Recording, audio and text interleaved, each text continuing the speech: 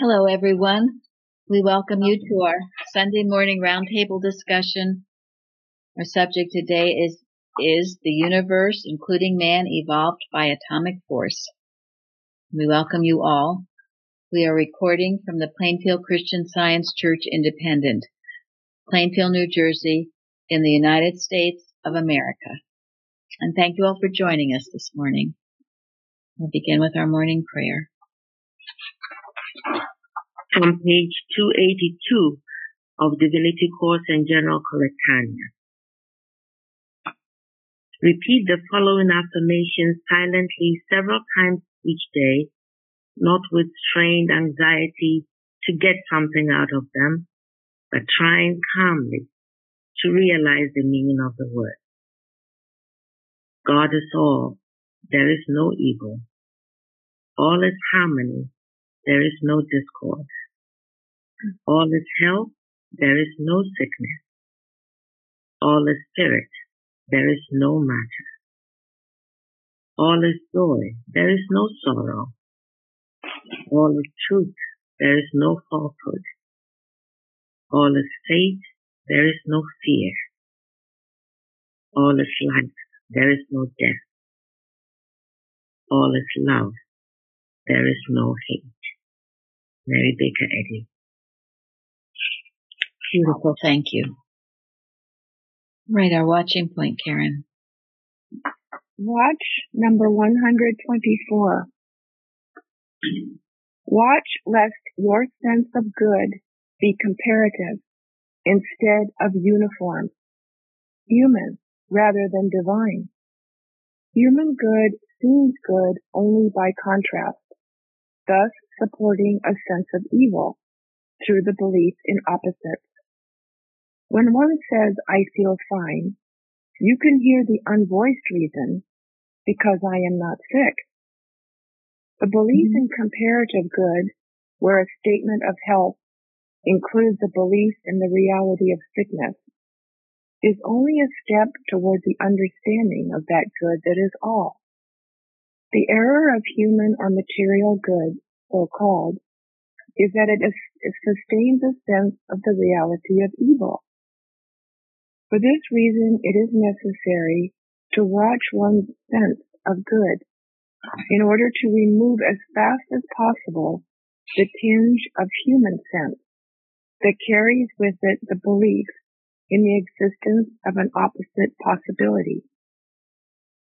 The only sense of good that is uniform, all-encompassing, and that knows no opposite is the divine. When God saw everything that he had made, and behold, it was very good, it was very good, not because it was not evil, but because it came forth from the source of all good. The acceptance of good by comparison was what brought the mist that rose up from the earth. From this mist resulted the tree of the knowledge of good and evil. Unless your sense of good is uniform and not comparative, it perpetuates the belief in the reality of its opposite, which is the very thing you are seeking to eliminate. Such a belief makes a reversal of harmony possible at any time. The scientific consciousness of the reality and ever-presence of all good carries no contrast, since it is based on the recognition that God is all, and that everything he created is godlike and hence perfect. Thank you. So comments on that? Well, I realized, I was thinking about this last night and how much of what I learned about Christian Science was mostly by example, not by really being taught except in Sunday school. And one of the things that was never said in our house was things like, well, if somebody says, are we having a good day? Well, yes, I am, knock on wood. Or somebody says, how are you feeling? Good so far. It's these expressions that come out of people's mouths. Many times I hear these things. And I realized I never said those things. I always thought that it was sort of like opening a door to the possibility of the good changing into something that's not. And I was just grateful that I never heard those expressions, but it is something that you hear often. And people don't realize what they're opening the door to. And also in Amanda's readings, beautiful readings last Wednesday, her line, the line from Christian Healing, she read, God is all and in all. That finishes the question of a good and bad side to existence. Mm-hmm. That was good. Thank you. Yes. Right. And, you know, you can ask yourself, does it make any sense to ask anybody, how are you? Yeah. We know they're perfect, so why ask? Yeah, Mrs. Evans used to always say that. And when people would ask her, like even out at a store or restaurant, oh, I'm terrible. And everyone would be so, you know, shocked. But her point was, you shouldn't be asking that question, not as a Christian Scientist. And yet it happens a lot. Go ahead. Was that it? Yeah. Well, yeah, I mean, this is a very important point that, you know, there's this duality, and what Karen spoke of, knock on wood and all that is superstition, and that is the belief that, yes, there is this opposite that could bounce on you at any moment. So you have to do some little thing like knock on wood so it won't. And of course, that's why in science we don't think those things, say those things. We don't believe in chance. We don't play the lottery. All of that. We don't go to the places to gamble, of course. Any of those things. All good is in God, and it has no opposite. And it's why, too, I love in Science and Health where Mrs. Eddy says health has to do with mind, not matter. Your health is in mind. It's in God. Therefore, it cannot fluctuate. It can't be diseased and then be fine. There's no fluctuation of it. It's in God. It's like any other quality that God gives you. It's perfect, complete, and it doesn't fluctuate. What's that statement in the Bible about every good and perfect gift? Is from above. From above. And other flights. Without whom there is no variable, no variableness. Right. Neither shadow of turning. Yes. There you are. That we stand with. She also says that man is not sick. Man cannot be sick in Science and Health, which means that our origin, we have only one origin, all of us, everyone. The origin that is harmonious, that's pure, innocent, holy. If we appreciate that, if we love that enough, then we can be striving for that end. That this is what it is. It doesn't change. In other words. Yes, thank you. Yeah, she says man is not capable of sin, disease, or death. Well, I was just thinking about the human good and any human positives, kind of like what Gary was talking about yesterday with, but just, we know that, we instinctively know, and everyone instinctively knows if it's human good or human positives because we humanly try to protect it. And then everything goes off. And it reminded me of, in the prayer Florence gave about that thought of straining when we pray, you know, we're like, I gotta protect this. Yeah. You know, so. Yeah. Mrs. Evans would call that the 3-finger treatment. You'd sit there with your face all like screwed up, looking kind of miserable with three fingers on your forehead. And, yeah, that's not what it's about. It's about the beauty of the prayer that Florence gave us first thing, knowing the allness of God. And that gives us a sense of peace and joy and not fearful tension. Well, and another thing, how should you respond to a compliment? Someone compliments you on a job well done, or that you look nice, or something like that.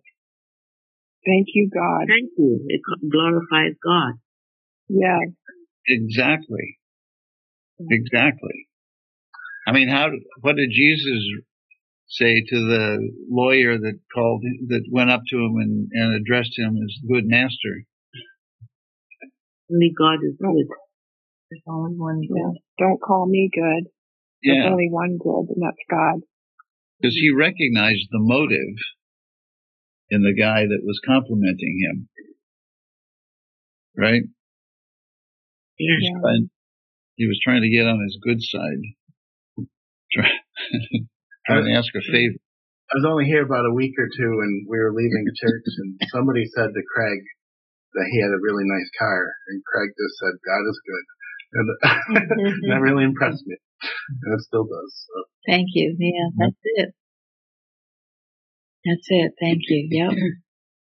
Yes, and the completeness with Christ Jesus, no duality in him, and that's why we can't take any pride if we think we're good in any way. Then comes, well, we're bad in lots of ways. No duality, only one good, and the bad is animal magnetism that belongs to no one. And what does this say about competition? There is nothing to compete with. It's a human wicked belief. Yeah.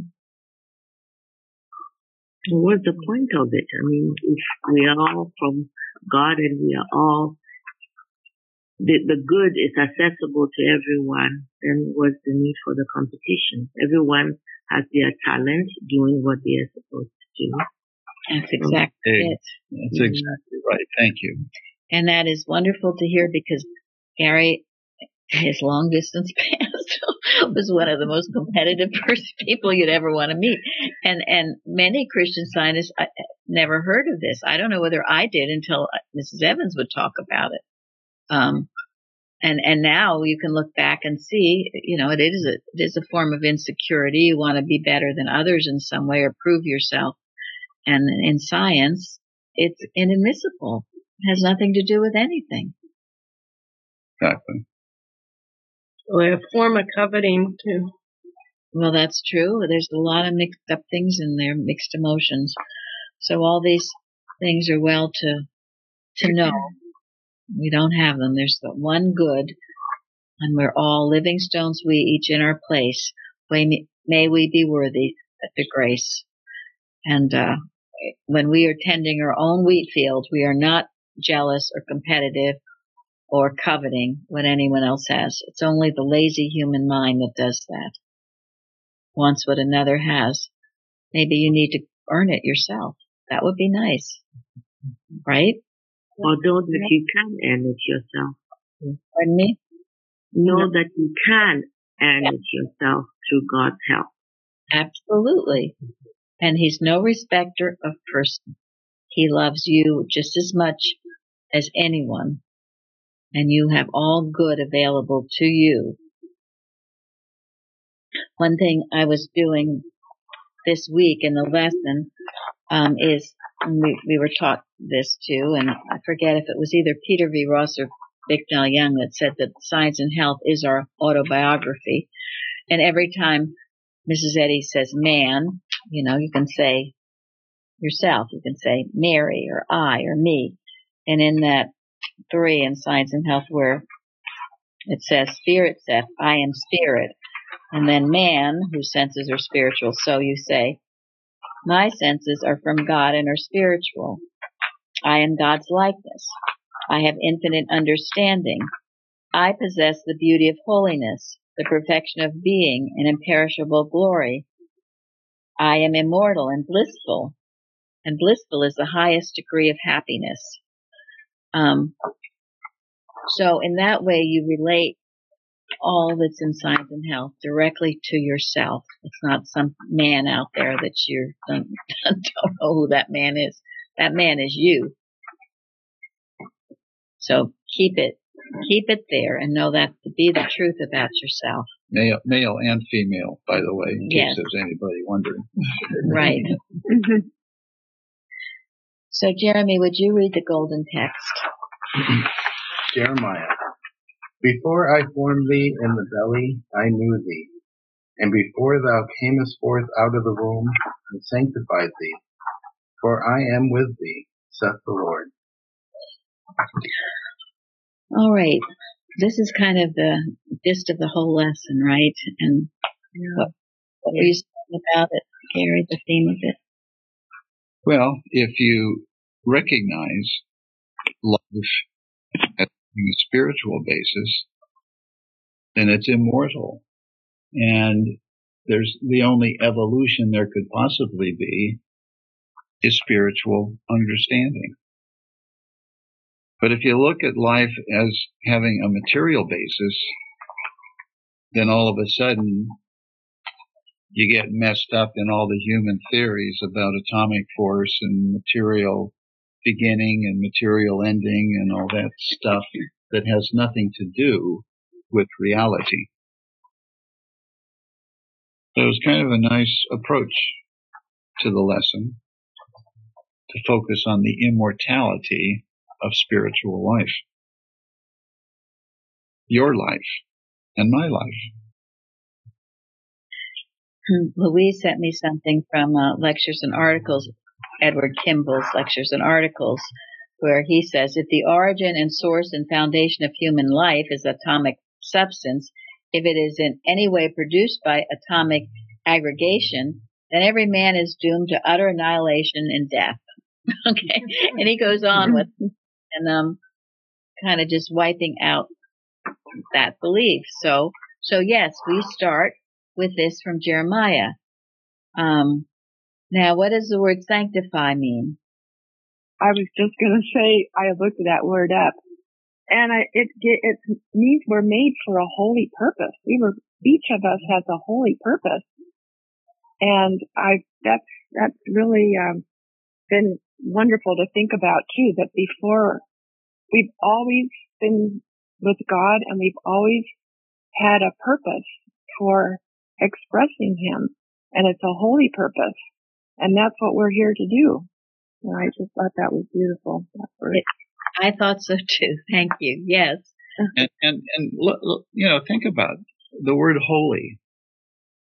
People have different connotations as to what that means, but ultimately it means really, really good in the divine sense. I mean, good for you and good for everybody around you.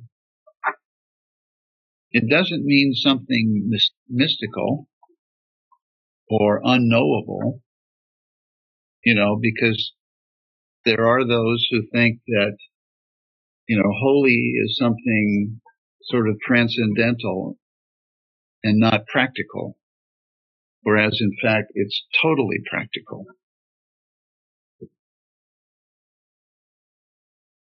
And it brings so much joy to know that you get off of, you're not thinking about yourself. You're thinking about the bigger picture of why you're here. It is here to bless. And that just brings much more happiness, sustainable joy and happiness and contentment when your thought is there rather than about yourself. Mm-hmm. Thank you. Yes. And to think everyone has this holy purpose. One of the definitions, to prepare for divine service. Yes, everyone. What if we all thought about this, the so-called birth of every child? That they're here for a divine purpose. They've been sanctified. God has purified them, made them holy, free from guilt. That's why children have that innocence about them, right? Because I think they actually know this. They haven't been corrupted. Excuse me. So think of this, and it goes along, again, it goes well with the lesson. For right reasoning, there should be but one fact before thought, namely spiritual existence. And also, The true theory of the universe, it's not in material history, but in spiritual development. When you think about your past, it's not in all your human history of this, that, and being bounced all over the place. It's in spiritual development. What led you to where you are now? All the times you felt the presence and power of God with you. And that's not true just for you. It's true for your family. It's true for everyone. It's true for our nation, our world. The history of our nation is not in material history, but in spiritual development. You know, that's an interesting story when someone came to Mrs. Eddy, a couple whose husband had been in the Civil War and had been wounded or something and was looking for healing, and brought this to her attention. And, the wife said, well, he'd been in the war. And she said, what war? And Civil War. And she said, what war? Well, because if you're going to say, well, there was this horrible war and all of this kind of thing, then yes, you seem to have this result from that war. Well, in truth, There was no war because it was the Adam dream that seemed to be playing itself out. Evil has no history. Evil has no history. Yes, thank you. So she was using her absolute metaphysics in that instance. Absolute, not relative, absolute, to heal that problem. And guess what? The man was healed. So, and then also in Science and Health, the continual contemplation of existence as material and corporeal, as beginning and ending, and with birth, decay, and dissolution as its component stages, hides the true and spiritual life and causes our standard to trail in the dust. If life has any starting point whatsoever, then the great I Am is a myth. If life is God, as the scriptures imply, then life is not embryonic, it is infinite. This is why when you go to, what are they called? This shower, baby showers. Okay? When you go to graduations, when you go to weddings, when you go to funerals, that is continual contemplation of existence as material and spiritual, isn't it? And most of the world believes that this is how it is. So, if you go, you need to have your armor on, because you will be fed with all of this stuff. And I know I never knew this, and I'd come home and my head would be spinning around and talk about comparing, or feeling sad that somebody died, or somebody's feeling happy someone was born, or then why did they have it and I don't, and all this kind of human stuff. Continual contemplation. Now, and also I'll include birthdays. All of that's in there. It's all the human. And I know, I've done it, and if you feel like you have a reason to do it, to go to one of these things, if there's a good and holy reason to express the Christ and bring healing, then fine, but you make sure you are radiating and not absorbing, because this is what it's all about, and it's all about the exact opposite of what Christian Science teaches. Is it not? Yes. Yes, it is. You go to bless only, and I think the kind of thought you go with is enduring, and after it's important. Praying before, during, and after. You sure as heck cannot just waltz in there like I used to do. And honestly, I don't really get invited to any of these things very much anymore. I'm grateful. And now I know if I decide to go, I have to have a holy purpose and I must be radiating. Otherwise you are not coming out from the material world and being separate. You are being part of the material world. And in order to avoid pressure, you need to come out from the material world and be separate, right?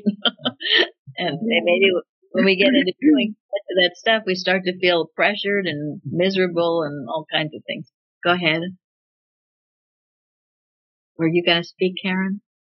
Oh, no, I was just agreeing to come out from the material world and be separate. Yes. It's a constant thing. It's a constant reminder that we've got to be doing that every moment. But yes. And this is why this time of year can be so difficult for so many people, and why Mrs. Evans called it the bloody holidays, because all these pressures to do all this stuff because of family or whatever. And if you don't, well, what will people think of you? So when you do, you go with your armor on every moment. It's more work, not less. And to be separate doesn't mean you don't ever, mix with people. I mean, that's not what it means. It means separate your thought from the beliefs around you that would try to drag you down. And the way you separate yourself from those beliefs, as Mary said, is to radiate the Christ, radiate the truth.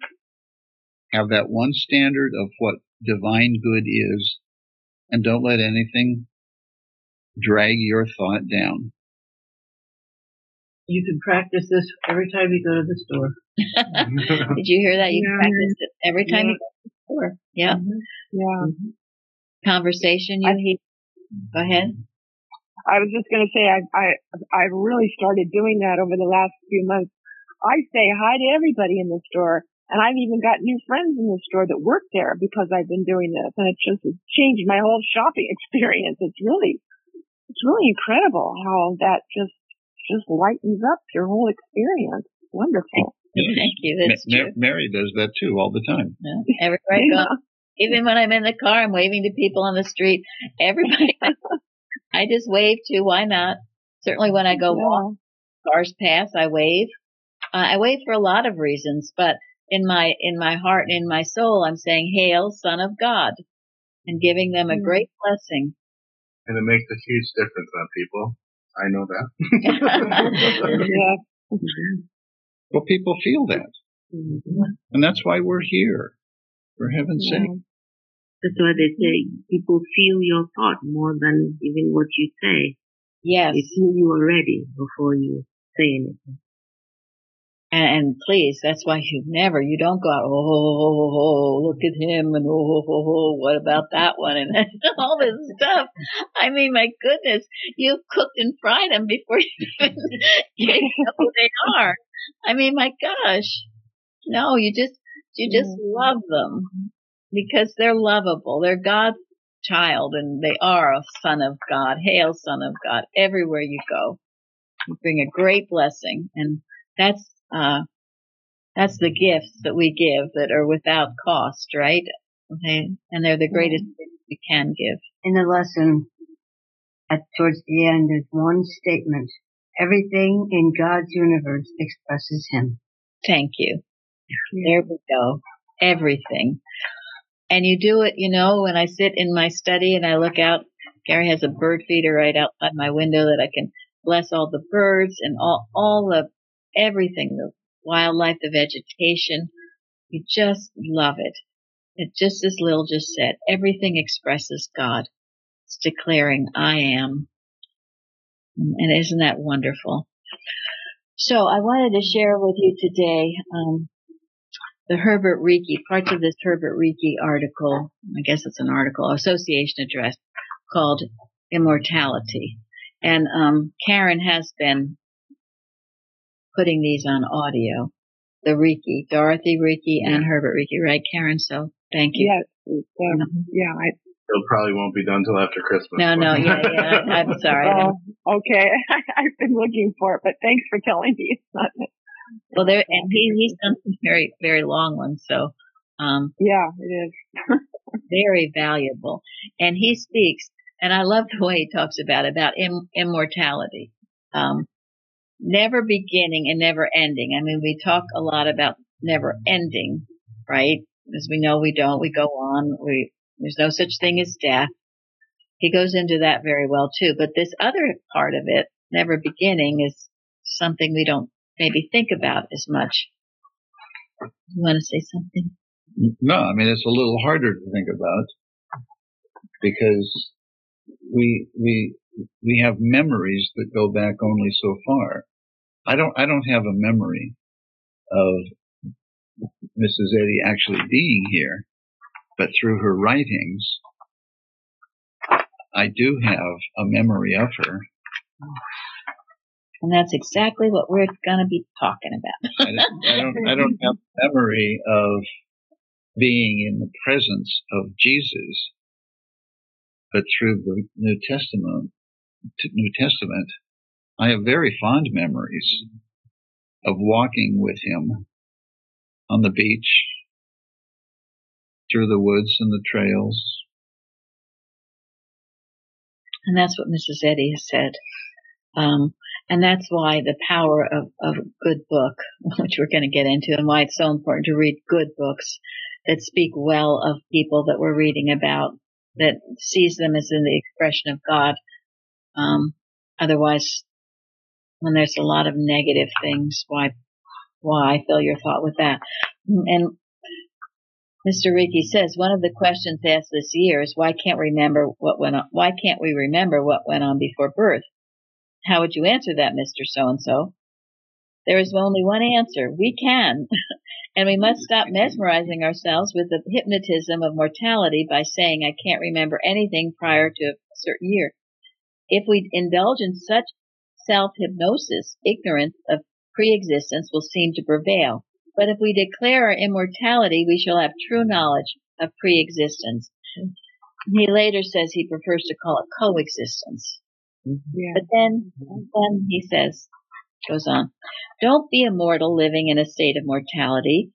Be an immortal living in this glorious state of immortality, enjoying everything immortal, beautiful, good, and true. Live in that eternal mind that knows no beginning and no end, no birth and no death. Live in that perfect life that exists through all time. It is eternity itself. In no other way can you demonstrate the infinite capacities of healing in Christian science. Reading the Bible intelligently with a true imagination and with a sincere desire for all of the spiritual interpretation, inspiration, and lessons to be learned therefrom will extend your atmosphere of thought. You will learn to see yourself not as the mortal living a few decades in this century, but as an immortal living in an eternal universe with every idea that is beautiful, good, and true. Such a correct spiritual, eternal, immortal sense of things will eliminate from your thought any fear of death, yea, every belief in death and the accompanying experience of sickness and sin. Truly, be a priest after the order of Melchizedek, without father or mother, without descent, having neither beginning of days nor end of life, but made like unto the Son of God. That sounds good to me. And in the article it'll say, well, so-and-so, don't you remember being with Moses when he parted the sea? Don't you remember, when Mrs. Eddy gave the speech in Pleasant View? Don't you remember that? And thank goodness for books. But then this is beautiful. He says, and this is where it came from, we ought to read one biography of Mrs. Eddy each year. This is just what Gary was talking about. And then he says, there are 6 authorized volumes, I will say suggested. And these I approve of. Sybil Wilbur's, William Powell, Ramsey, Julia Johnston's, and Irving Tomlinson. And then Mrs. Eddy's own autobiography, Retrospection and Introspection. And since then, there have been more written. Sybil Wilbur was, yes. And we have, due to Tom, a wonderful list of the really good biographies by Mrs. Eddy. And certainly Carpenter, he doesn't mention Carpenter, but Carpenter is certainly one. Gilbert Carpenter, Spiritual Footsteps. Mary Baker Eddy, Her Spiritual Footsteps. Okay, and then he says, the next time you read one of these biographies, be right there throughout the story. It will then mean much more to you. Be a companion in Mrs. Eddy's mental household. Ride in her carriage with her and see the things she saw. Speak to those she spoke to. Sit with her on Red Rock while the poem O'er Waiting Harp Strings unfolds. Attend her last class in 1898. You know you almost can for many things have been written. You almost can for many things have been written about that class, both in her biographies and recent articles in the journal. It is not necessary for you to be excluded from anything good that happened in the spiritual unfoldments of our leader. So do that. That's why the Gilbert Carpenter book is so good. He goes into all these things that happened in her home. And that's why I encourage you to read it and to take part in how she lived. Be a student in her home. Cook like her students cooked. Dress like they dressed. Pray and watch like they did. And also in Christ Jesus' time. That's why I think we enjoy The Chosen so much. It makes us be there, observing it all. And more than that, being part of it. And so it is with really all of history, and let it be the spiritual development that you read about.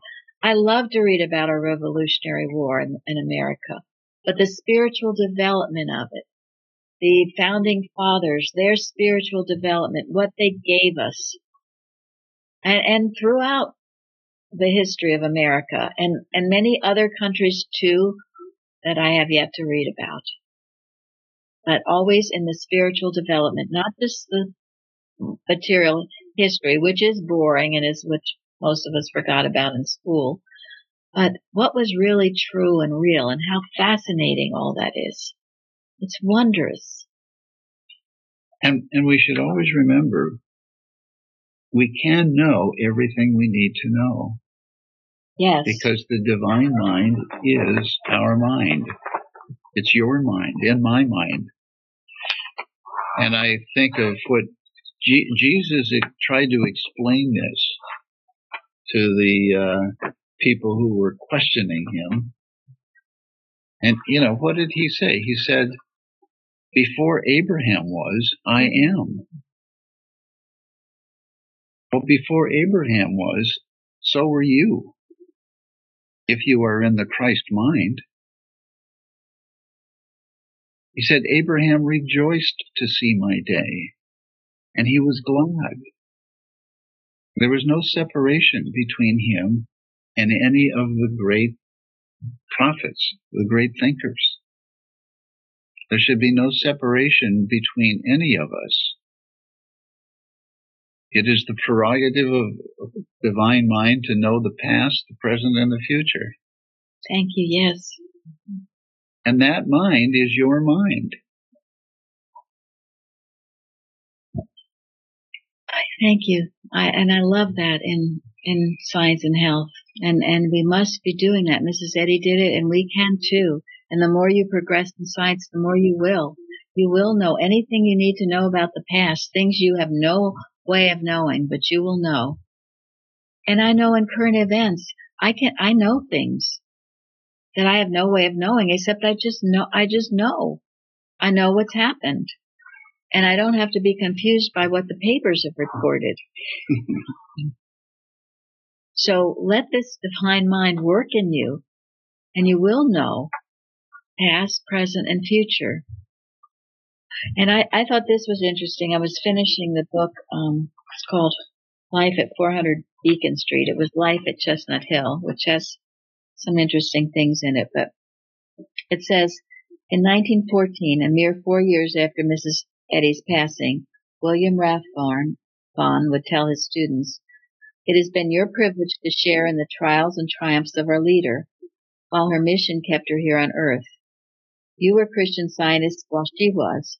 You read her words as they were originally given to the world through our periodicals. You have worked with those who have worked with her.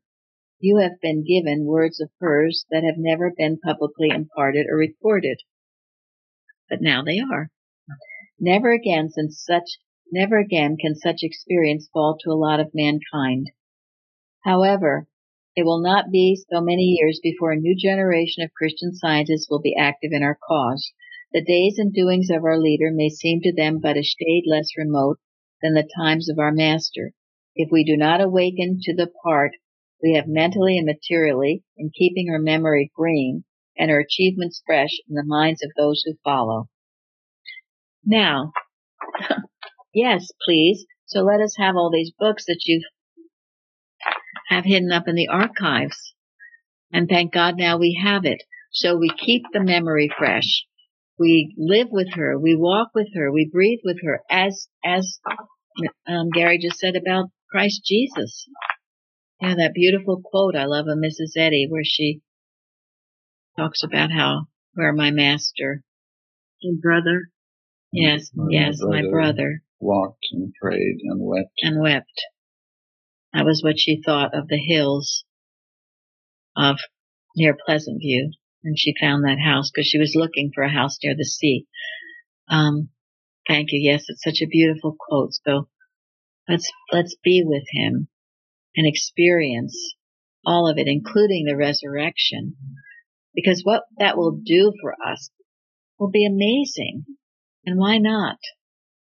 And we can. Past, present, future. It's ours to know. The spiritual development. So think Tony. about, go ahead. Someone, Yeah. Can you hear me? Yes. Okay. Yeah. Oh, sorry. who was, Well, when I was reading Tony, let Tony go. Yeah. Okay. Okay, yes. What I was, thanks, Karen. What I was saying, growing up in what we sometimes refer to as the culture, nothing was ever said to me or through class instruction about what it meant to honor or what our duty to our leader means. And I've been wanting to bring this topic up a couple of times as we've been talking about Mrs. Eddy. So I've been on my own journey just to understand what does it mean to uphold our duty. And I think one of our duties is to read and understand her life and what she lived through, what she had to go through to give us this science. And I'm reading the Greco book now, and I am floored at what she had to go through. And it's given me such a deeper understanding, appreciation of how to practice the science, how to live it. And, my love for her and what she's done has it tripled, quadrupled. And I think part of our duty is to actually understand her. Most definitely. Absolutely. Yes, it is. And how do you do that? It is by reading more about her, the good biographies of her, and loving her more, as she told those who were not healing in the Chicago church. What did they need to do? They needed to love her more. As we love these great lights, we can emulate them more. And it's wonderful. So thank you, Tony and Karen. Well, as I was reading, recording this, one of the things that stood out to me when I was talking, where he talks about being at the Red Sea, in places, we were there since we were never born. We were with the Israelites, and I thought to myself, whatever the situation, that I'm dealing with, but we'll say it, a toothache. Did I have a toothache when I was standing at the Red Sea? I don't think so. And it's sort of like, wow, then I didn't have any of these things when I was standing at the Red Sea. So I can't have it now. If I didn't have it then, I don't have it now. There's no change. I'm the same as I was when I was there with the Israelites. So that came to me as I was reading, and I thought, wow, that's never come to me before. That's why Kimball says, what pain? Yeah. Yes, that was the material history. That was but a dream. That was never true. That was never true. It was but a dream. Never born and never dying into matter. It always coexisted with the Father. Now, our dear Jacob in Holland sent me this. I sailed in the English Channel on small ships before the days of radar, and the Eddystone Lighthouse as well as many other beacons all around the coasts could be a matter of life and death, giving us our position and warning us of the rocks or other dangers. Because that's how we ended last week about the Eddystone Lighthouse. And then he sent me a YouTube of the Miami church service, Third Church, which he said it made him sad to see only a handful of worshipers there, and it is true. And then he goes, here in Holland, Christianity and the Bible are mocked and made fun of by most of the population. The horrible dream and theory of the allness of matter prevails. It makes me sad, but then I pray to know that this world is basically a temporal dream and that divine intelligence, harmony, goodness, truth, and love will prevail, because nothing else is real. God's thinking is all I should accept as my thinking. And then he asked, is there more? Well, to all of us, to be these lights wherever you are, Holland, Sweden, Australia, Canada, Nigeria, England, Hawaii, all around this world and universe, be the light. Be that light. Shine it. One with God is a majority. You shine it forth and radiate. That is what we do, and it's so important. So with that, we're going to end on this beautiful article Carrie found called The Stars in the Firmament. I'm Amy Ferris. From Christian Science Sentinel. She writes, the business of a star is to shine. So far as the unaided human vision is concerned, we should have no evidence of the existence of either planet or star except for the light it emits. To a certain extent, our own lives show forth our existence by the light we reflect, or the shadow which our presence casts. We may converse with 100 people during the day, but it is not their so-called physical selves, their outward appearance, which usually remains in our thought. It is their light, their brightness, alertness, joyousness, or else, as the case may be, their gloom, moroseness, depression. Jesus bade us, let your light so shine before men that they may see your good works and glorify your Father which is in heaven. In Revelation, he that overcometh is promised the morning star. What is this star except Christian Science? It is a star God has given us through our leader's faithful inspiration. Like the lion, brave star, like the lone brave star of which she speaks in Christ and Christmas, it keeps guard o'er the grim night of chaos, into which are plunged many nations and peoples.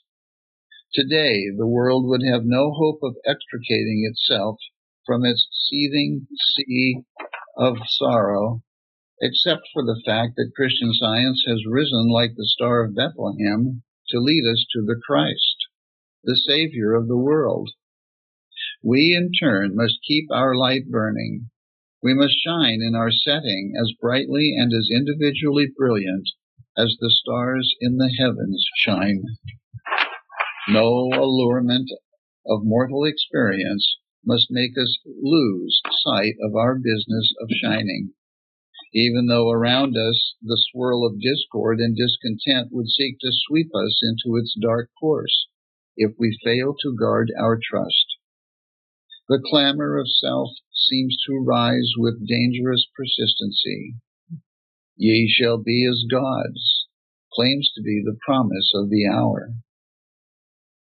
Much criticism of Christian Science has been silenced as the world has come to recognize the peace which is a marked characteristic of Christian scientists. And that peace humanity sorely needs. During times of seeming danger and so-called epidemic, the calm demeanor of Christian scientists has caused many to be attracted to this religion. Is it not letting our light shine to stand forth amid a panic of fear, fearless, to carry about in our manner, our faces, and our conversation the serene assurance that all is well? The calm of such a one radiates in the dark spots of the earth and brings quiet, and the quiet of spiritual understanding banishes fear. Fast circling on from zone to zone, bright blessed afar, o'er the grim night of chaos shone one lone, brave star. Mary Baker Eddy. Just a reminder, next week is Christmas Day. We will not have our round table, but we will have our service. We certainly hope to see you all at our Christmas Eve service Saturday evening. So thank you all very much for joining us today. Thank you. Thank you. Thank you.